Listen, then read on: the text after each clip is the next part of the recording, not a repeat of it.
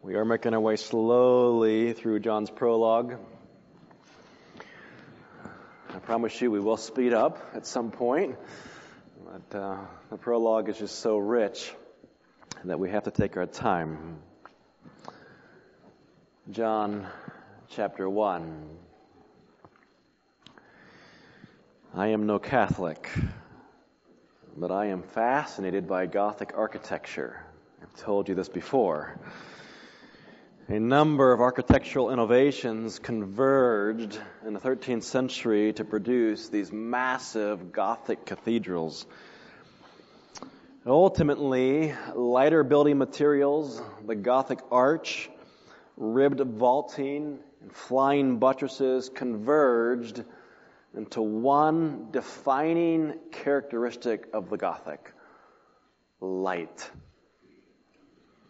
Otto Van Simpson says the Gothic wall, the wall of the church, seems to be porous. The light filters through it, permeating it, merging with it, transfiguring it.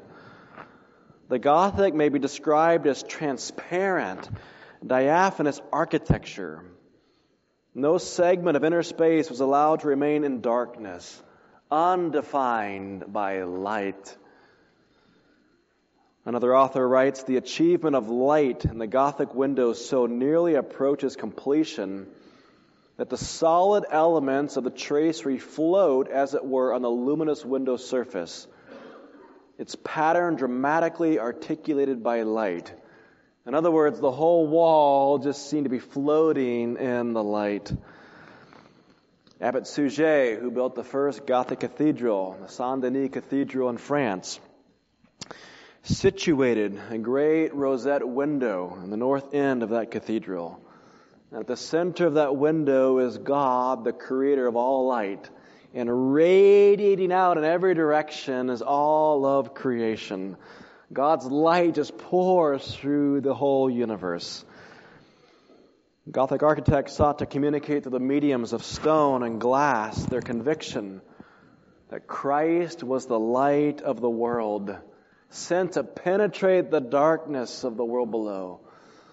One author notes, the glow of the stained glass of cathedrals like Chartres, Bourges, York, and Strasbourg suggests a light from another world shining into the darkness. And light's ability to completely eradicate the darkness does indeed reflect Christ's power to just completely eradicate the darkness of planet Earth. And when I read John's Gospel, I think of this Gospel as a cathedral of light, a masterful composition designed to bring light into a world full of darkness. And certainly the power of light is reflected in John's imagery here in his prologue. John uses, again, three terms to describe Jesus, with particular emphasis on the third. Jesus is, first of all, the Logos, the Word. And in the Logos, he says, is life. And that life, he says, thirdly, is the light of men. Now, when that life shines, the darkness is powerless to resist. Let's read again the first 5 verses of John 1. In the beginning was the Logos, and the Word was with God, and the Word was God. He was in the beginning with God. All things were made through Him, and without Him was not anything made that was made. In Him was life, and the life was the light of men. The light shines in the darkness, and the darkness has not overcome it. Logos, life, and light. 3 terms to describe the mystery of God. But again, it's this third theme, light, that John will utilize as his prologue continues. In verses 6 through 13, John identifies a person who came to bear witness about the light.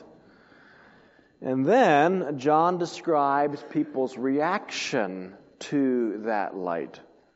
And their reaction helps us interpret the phrase in verse 5, the darkness has not overcome it. Now, John does not claim by that phrase that all people embrace the light.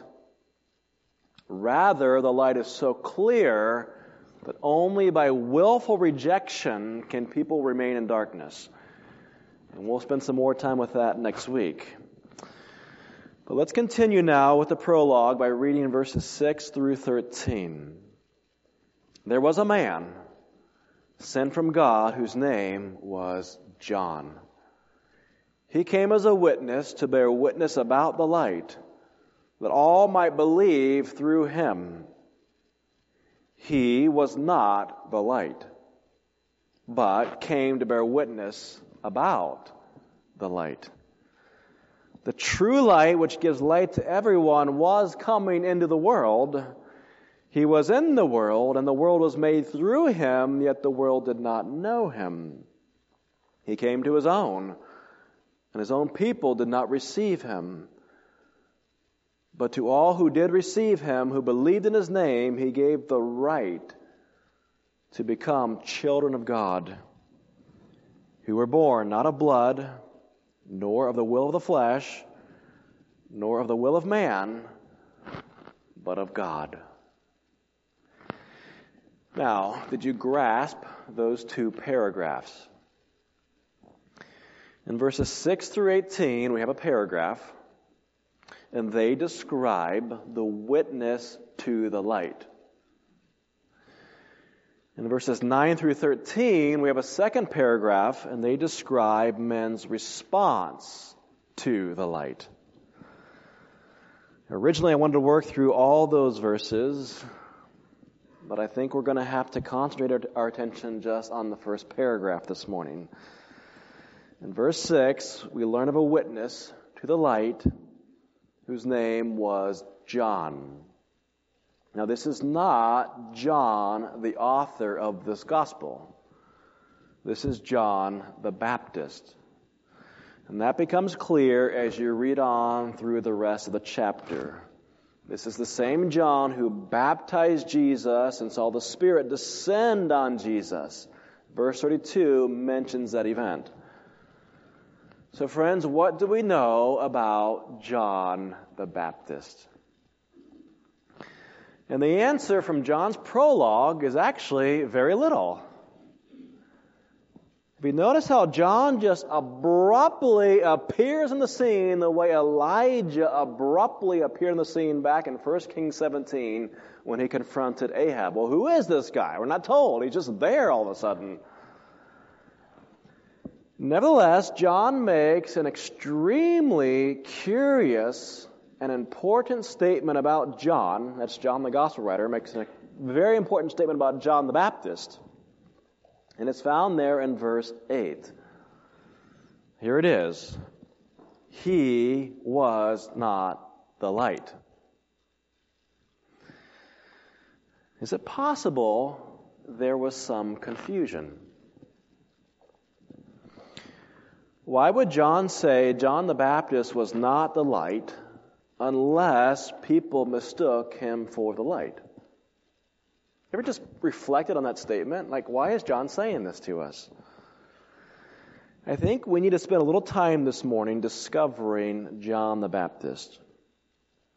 Our church's passion, which is printed on the back of the bulletin, is to bring people to Christ and Christ-likeness.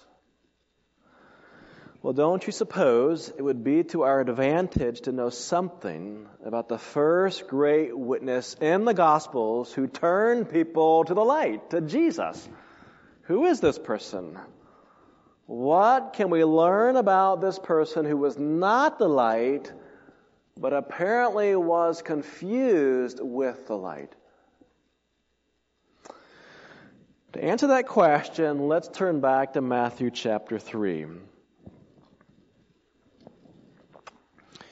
While you're turning, let me just comment on Luke's gospel. Luke describes several extraordinary circumstances surrounding John the Baptist's birth. His mother Elizabeth, who had been barren, was suddenly able to conceive with her husband Zechariah, a priest. While serving in the temple, Zechariah was visited by the angel Gabriel, who announced the birth of John. And this child, said the angel, quote, will be filled with the Holy Spirit even from his mother's womb. Also, this child will have, quote, the spirit and the power of Elijah. Elijah in Jewish culture was highly venerated as a man of enormous influence and stature. And Luke tells us John will just turn hearts toward God by preparing for the coming of the Lord. And Zechariah was then left speechless until the birth of baby John. Luke's gospel also tells us the pregnant Mary went to visit Elizabeth while both women carried their children. And John the Baptist in Elizabeth's womb leapt in the presence of Jesus in Mary's womb. Clearly, there was something extraordinary about this man from the very beginning. We come now to Matthew 3, and some 30 years have elapsed. How often John saw his relative, Jesus, we don't know. It's quite possible they knew each other quite well. Matthew's gospel gives us then several additional pieces of information about John the Baptist. But would you observe that what Matthew puts right on the front end of his introduction? What does he lead with?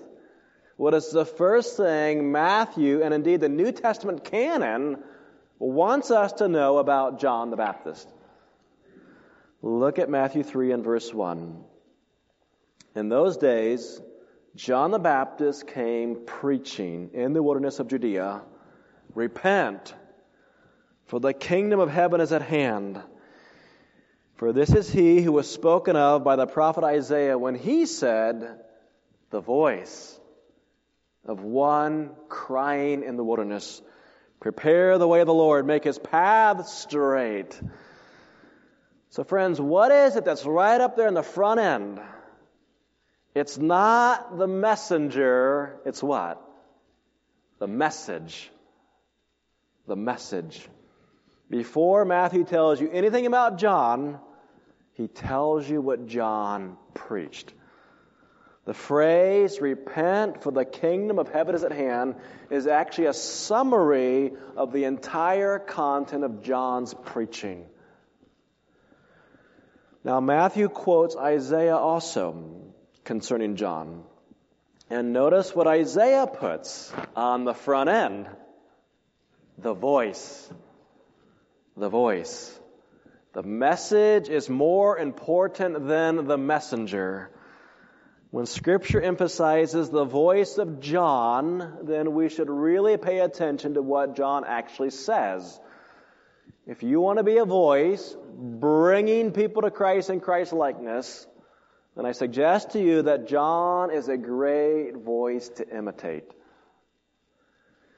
And Matthew goes on to emphasize just how completely John the Baptist actually spoke for Jesus Christ. And let me just show you this briefly. In verse 2, again, we have a summary of John's preaching content. Repent, for the kingdom of heaven is at hand. Well, glance ahead to Matthew 4 and verse 17. And here Matthew summarizes Jesus' public ministry of preaching. Matthew 4:17, from that time Jesus began to preach, saying, repent, for the kingdom of heaven is at hand. Identical message. In other words, John has no independent agenda. His preaching ministry was not designed to emphasize anything more or anything less than Jesus and his message to come.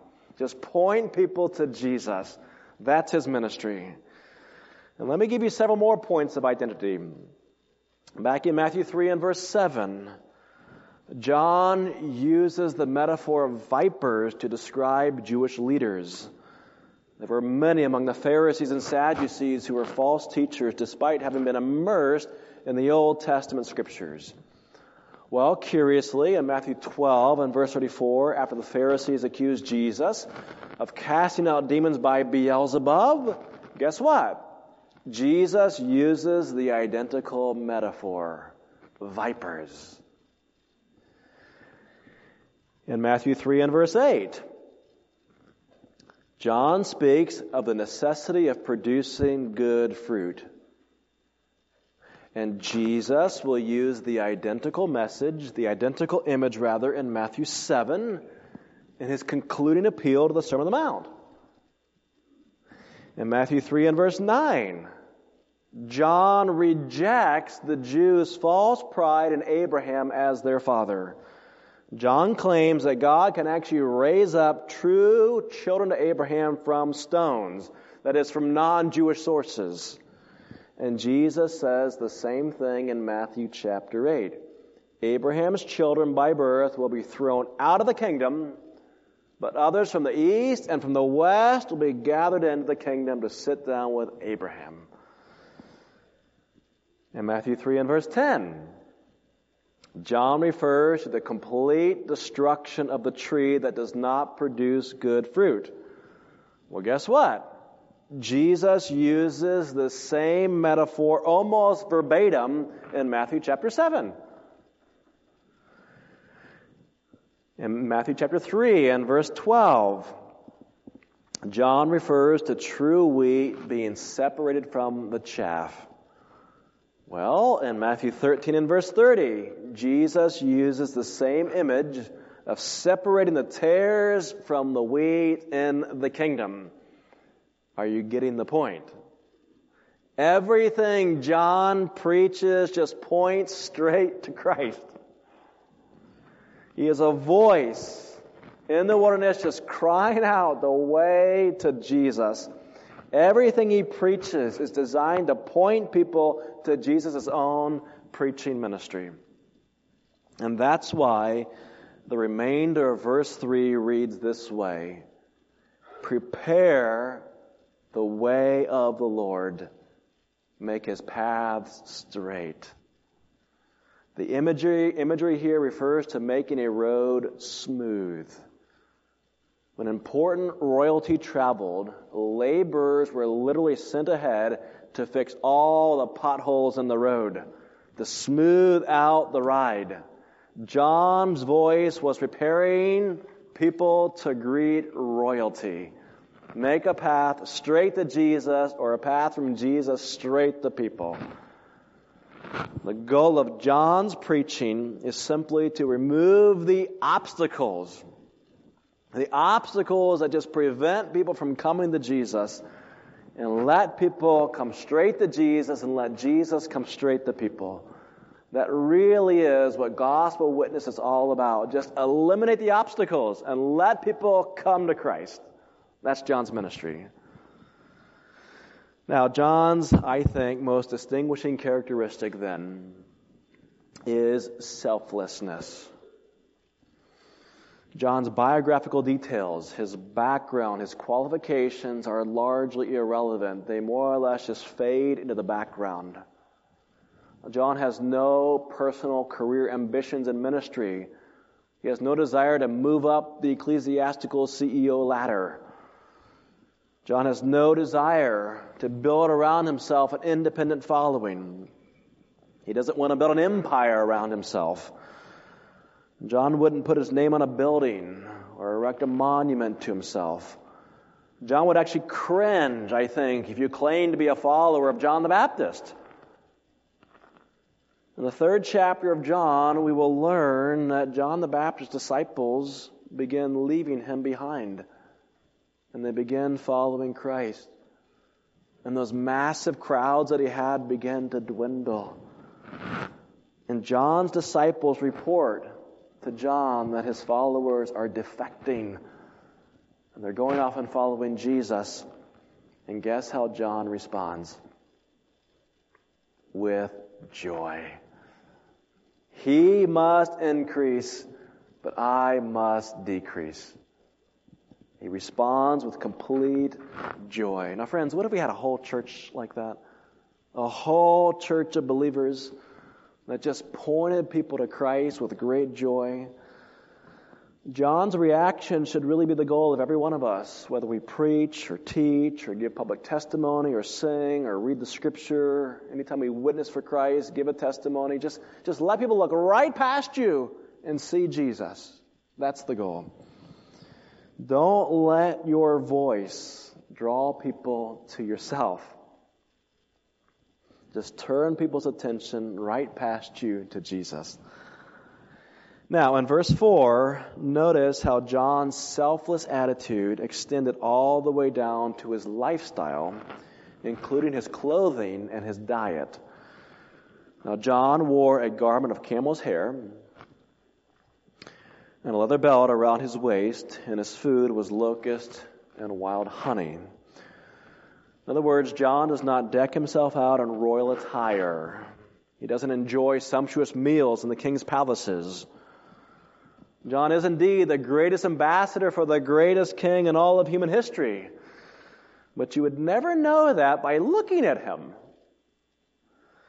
Humans love titles. They love pageantry. You can go to Buckingham Palace today and watch the changing of the guard. Plenty of pomp and circumstance for a defunct monarchy and a narcissistic family. Have you noticed the higher people move up in the ranks of the employ of world leaders, the greater their sense of self and self-importance tends to become? Designer suits appear in their closets. Expensive grooming bills. $100 haircuts. Escalating dining budgets. I'm important now.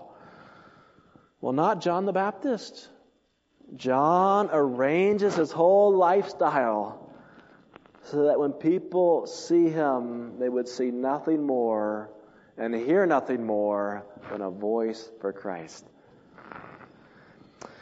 And now, friends, let's turn ahead to Matthew 16. Matthew 16. And let's get a sense of just how effective John was in pointing people to Jesus Christ. In Matthew 16, Jesus is finalizing his Galilean ministry. And suddenly he takes his disciples far to the north to Caesarea Philippi. And there he reveals to his disciples his plan to journey to Jerusalem where he will be crucified and resurrected. However, before giving that stunning new revelation, Jesus puts a question to his disciples, a question that really summarizes Jesus' Galilean ministry. What has Jesus been talking about from Matthew 4 all the way through chapter 15? Here's the question. Who am I? Who am I? Jesus says to his disciples. Look at verse 13. Now when Jesus came into the district of Caesarea Philippi, he asked his disciples, who do people say that the Son of Man is? Now, what is the disciples' initial response to that question? Verse 14, and they said, some say John the Baptist. Well, John the Baptist had been martyred about a year earlier. And very quickly, a rumor just spread all the way through Galilee that Jesus was actually John the Baptist resurrected. Now, isn't that really amazing? Apparently, if you heard John preach and you later heard Jesus preach, it was very easy to identify them. In fact, to confuse them. Maybe they are, in fact, the same person. They were, after all, related to each other and probably had some family resemblance. They were actually the same age, give or take a few months. But it's very curious that the first person they associate with Jesus is John the Baptist. Now, verse 14 tells of other prophets who were confused with Jesus. Elijah and Jeremiah, for instance. But recall, these men had been dead for centuries. None of Jesus' contemporaries ever heard Elijah or Jeremiah speak. But they had heard John. And John's and Jesus' preaching was so similar that a rumor quickly spread through Galilee that Jesus was John. In fact, Herod said, yes, Jesus is John resurrected. That's in Mark chapter 6. Well, friends, talk about selflessness. John was just a voice. Just a voice attempting to speak. Nothing more and nothing less than the truths that point people straight to Jesus. He has no independent agenda. He sounds like Jesus. Prepare the way of the Lord. Make His paths straight. He must increase and I must decrease. That's John. And with all that in mind, let's return to John chapter 1. Like Matthew, it's very curious that John does not begin with John the Baptist's personal appearance, with his lifestyle, or with his biography. Where does he begin? Well, John goes right to the focal point of John the Baptist's ministry. Verse 7, he came as a witness. A witness is a voice for the truth. John's whole mission, his whole agenda, his life's calling in verse 7 was this: to bear witness about the light, that all might believe through him. That John the Baptist was indeed successful in that mission is indicated by the fact that people actually confused John the Baptist with Jesus. Another indication is found right here in verse 8. When again, John says he was not the light, but came to bear witness about the light. Essentially, John the author is saying, don't anyone confuse John the Baptist with the light. People actually did that. But you are mistaken if you think that John is the light. John was not the light, friends. Rather, he gave witness to the light. John apparently had to make this clarification because, indeed, people did confuse the two. Now, let me clarify. Neither Matthew nor John suggest that John the Baptist was somehow sinless. That's not what I'm saying. The best preachers are depraved human beings saved by grace alone. But they are suggesting this. The more that a minister is Spirit-filled, as John was from birth, the more selfless he is, the more he sounds like Jesus. And the more effective he is at just making those pathways of Jesus just straight and smooth. Just come to Jesus. Let people come straight to Jesus without being diverted by your personal ministry agenda or by your failures that just stick out like stumbling blocks. Don't stand in the way of Jesus and cast a shadow across the path of the one coming to Jesus. Friends, if Jesus is the sun, don't eclipse His rays from shining into those dark places. Let your ministry be that of a medieval builder who enlarges the glass and shrinks the traceries to maximize the amount of light that just pours into the world. That's our ministry. Spiritually speaking, our whole church family should really labor to become a cathedral of praise where the light just pours in and the shadows disappear and people see Christ.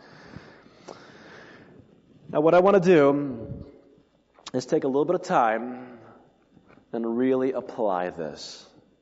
Really apply this. As I said, I wanted to go on and finish the next paragraph, but I really think we need to just pause and really apply this morning.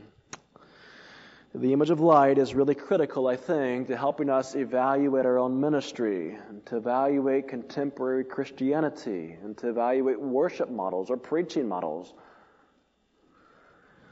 Are we pointing people to the light, or are we throwing the shadows of personal ambition right across their paths? Let's talk about music. I know this is an area of real disagreement among Christians. I understand all that. And I think you all know me well enough to know that I am not some sort of iconoclast stuck back in the 1950s when it comes to music. I'm just not. I don't believe that yesterday's Christians were somehow more spiritual than today's Christians. I don't believe that all good songs were written over 50 years ago. It may surprise you, but I'm actually not opposed to any instrument that I know of when used appropriately and reverently to point people to Christ. I can't make a biblical case that I know of. You do have tambourines and dancing in the Bible. We've talked about that in different contexts. But I will say this, there are also cultural expressions of music, and we want to be very careful that we don't impose our standards on the global church. Right? I'm not intending to get into any of that today. All right? Here's the question, though, that really, really concerns me when I look at broader ecclesiastical culture. Is your attention drawn to the performer? Or is it drawn to Christ? That's the issue. Is it drawn to the performer, or is it reflected on Christ? It seems to me that much of modern Christian music does emphasize the performer. And get the building light just right to spotlight the lead singer. Get the camera angles correct so we can flash the performer's face up there on the big screen. Dress the drummer in a hip style with his ball cap just cocked up to one side. Looks kind of cool. Jump around the stage, turn on the fog machines, time the motions of your hands, and turn the spotlight on the lead singer at the climactic moment in the song, right? It's performance. I don't know, maybe I'm wrong, but it doesn't feel right to me when I read John the Baptist. I'm not sure what John the Baptist would do at a concert when he took the microphone and just pressed it into his hand, right? I don't know what he would do with that. I could be wrong, but it does seem the shadows of our personalities and our performance might eclipse the light if we're not careful. Friends, are those sultry, glamorous poses of the performers on their albums really designed to point you to Christ? Or do they entice you to buy the album? About a year ago, I Googled, quote, top Christian artist, and I just started clicking through the websites, and here's what I found. I'm going to conceal the names to be kind. And I looked this last week, and those websites have actually changed since I looked at them about a year ago. Not that they've improved. On the homepage of a top Christian artist, here's what I read. With a voice that is both smoky and sweet, the artist has forged a unique sound that is reminiscent of the soulful heart and throat vulnerability of Adele, mixed with the raw power of Amy Winehouse. Her ability to connect with her audience has captured critical acclaim and recognition as the fastest-selling new artist for her genre of the last decade. And I actually found nothing on that artist's webpage that mentions the name Jesus Christ, or even God for that matter. I do find that she imitates Amy Winehouse, who was a drug addict and an alcoholic. Winehouse had a history of violence, including several arrests, and she died of alcohol consumption at the age of 27. And this is the person that a lead singer, a lead Christian artist identifies with, and I can't find Jesus on the website. On the website, I found a link to the performer's Instagram photos. Lots of smiling airbrush photos of the performer, the artist. So here's one of her on stage, just waving to her adoring fans, and it has 32,000 likes. If I click on the comments, here's what I read. I so wish, all capitals, you were coming to Cali. Hope the show was amazing. Another reads, was loving your bracelets with the tassels. Would love to give you my homemade one from Hawaii. Here is another photo of the artist washing her car with a playful, suggestive look, at least in my estimation. It has 72,000 likes. One comment reads, "Getting the car ready for a little secret something." Another reads, "I need a wife who does that." Well, does something feel wrong about that? I can't find Jesus Christ on the website.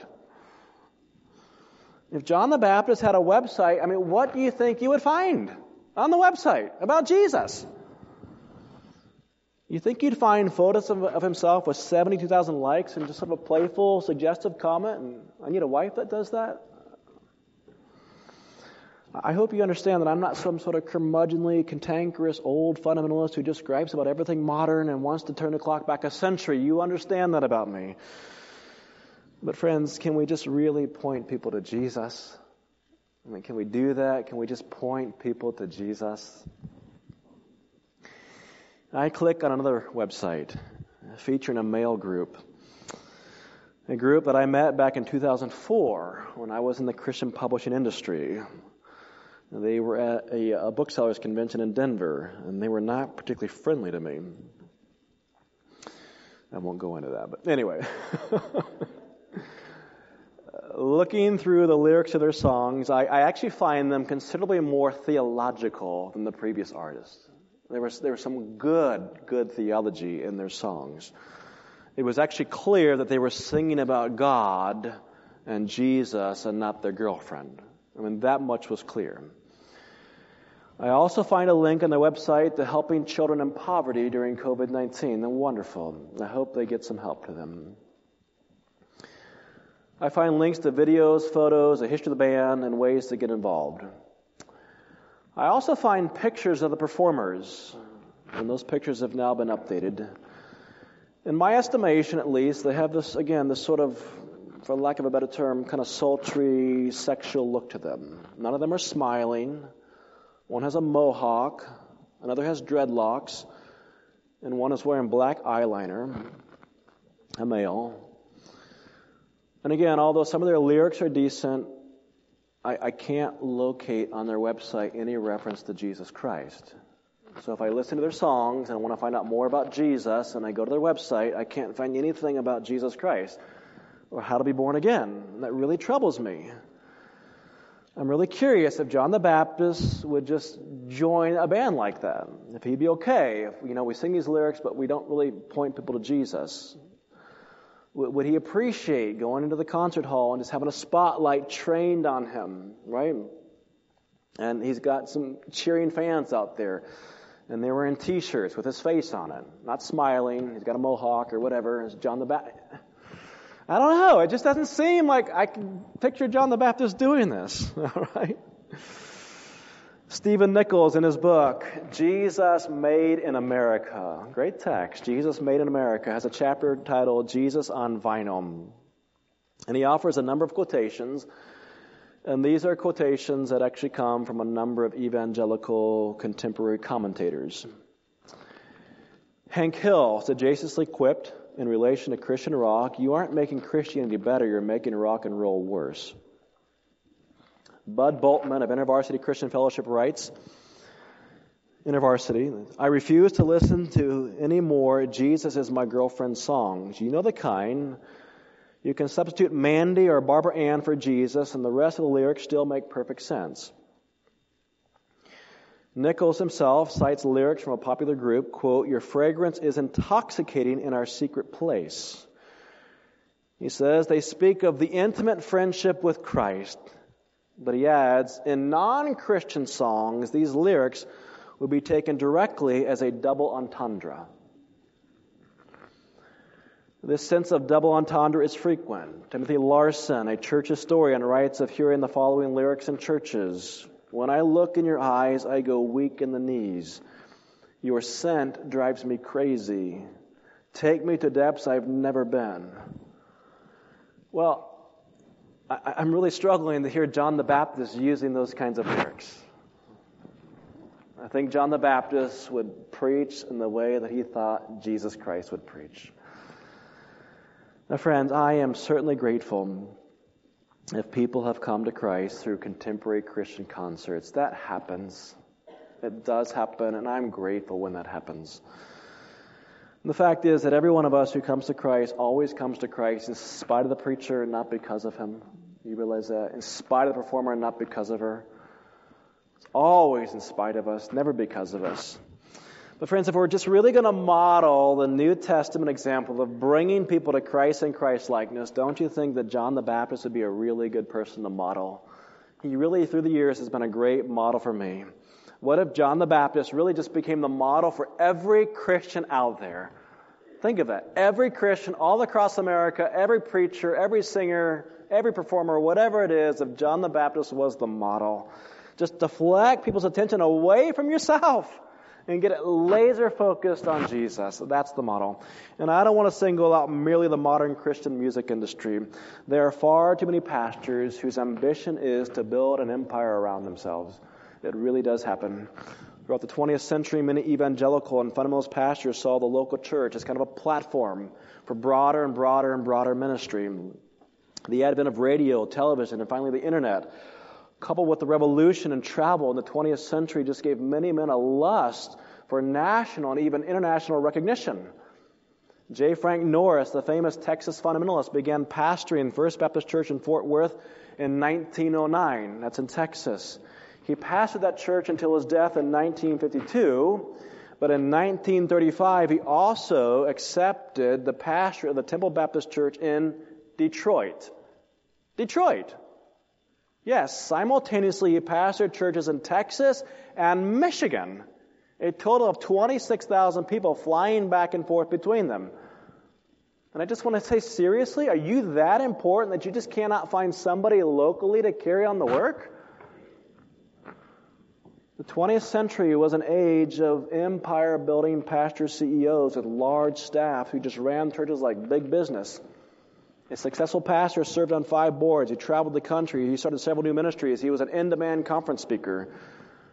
And that humble indigenous shepherd model disappeared in many churches. And at the end of the 20th century and into the 21st century, we have seen an alarming and a shocking rise, and a truly shocking rise in pastoral infidelity, embezzlement, aggressive, angry behavior, and scandal. When that happens, you are not making paths straight to Jesus. You are just tearing up the road, and you are sending people off in different directions. I recently listened to Christianity Today's multi-episodic podcast, The Rise and Fall of Mars Hill. It's worth listening to. Pastor Fant and I talked about it just this morning. Pastor Mark Driscoll was phenomenally successful in building a church of some 15,000 members. The man was very gifted. The man accomplished quite a bit. But that whole church collapsed almost overnight. Increasingly, the church became his personal empire. And when the elders finally dismissed him for sinful behavior, that whole church just crumbled around him. And that story, friends, has been repeated many, many times with megachurch pastors. And I'm not envious of the megachurch pastor, don't get me wrong. If 10,000 people show up to hear you preach, I rejoice.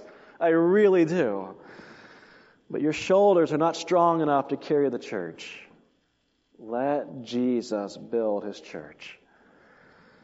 If the church is built around a man, around his personality, around a celebrity, that church will crumble. Now, of course, any pastor, regardless of the size church that he pastors, can stumble into sin. But it is rather shocking, I think, how many pastors or church leaders who have achieved national fame, whose star suddenly rose in the horizon, came swiftly crashing back down to earth. One episode of that series identifies numerous examples, shocking examples. Tens of thousands of people are just demoralized because their pastor suddenly comes out and he was into all kinds of things. I was speaking recently with a man who's done extensive gospel work in another country. He really is just quite successful. He's established medical works. He's been involved in planting 15 different churches. He's worked in publication. He's worked in evangelism. And he has extensive plans to see the gospel growing in many different countries. And this is what he said to me: I don't want my name on anything. Don't put my name on anything. It's all about Jesus. That's the attitude. When John Calvin lay on his deathbed, he asked the other Genevan pastors to come in for a final visit. And he insisted, do not ever call yourselves by the name Calvin. And he was buried, per his request, in an unmarked grave. That really, friends, is the true spirit of a true witness to Jesus Christ. In Matthew's introduction, friends, what is it out there on the front end? It's not the messenger. It's the message. And in John's introduction, what is it that's out there in front? It's not the person. It's the witness. Verse 8, he was not the light, but came to bear witness about the light. Shall we pray? My Father, I pray that people would look past us and see the Lord and Savior of their souls, Jesus Christ. We pray it for Christ's sake. Amen.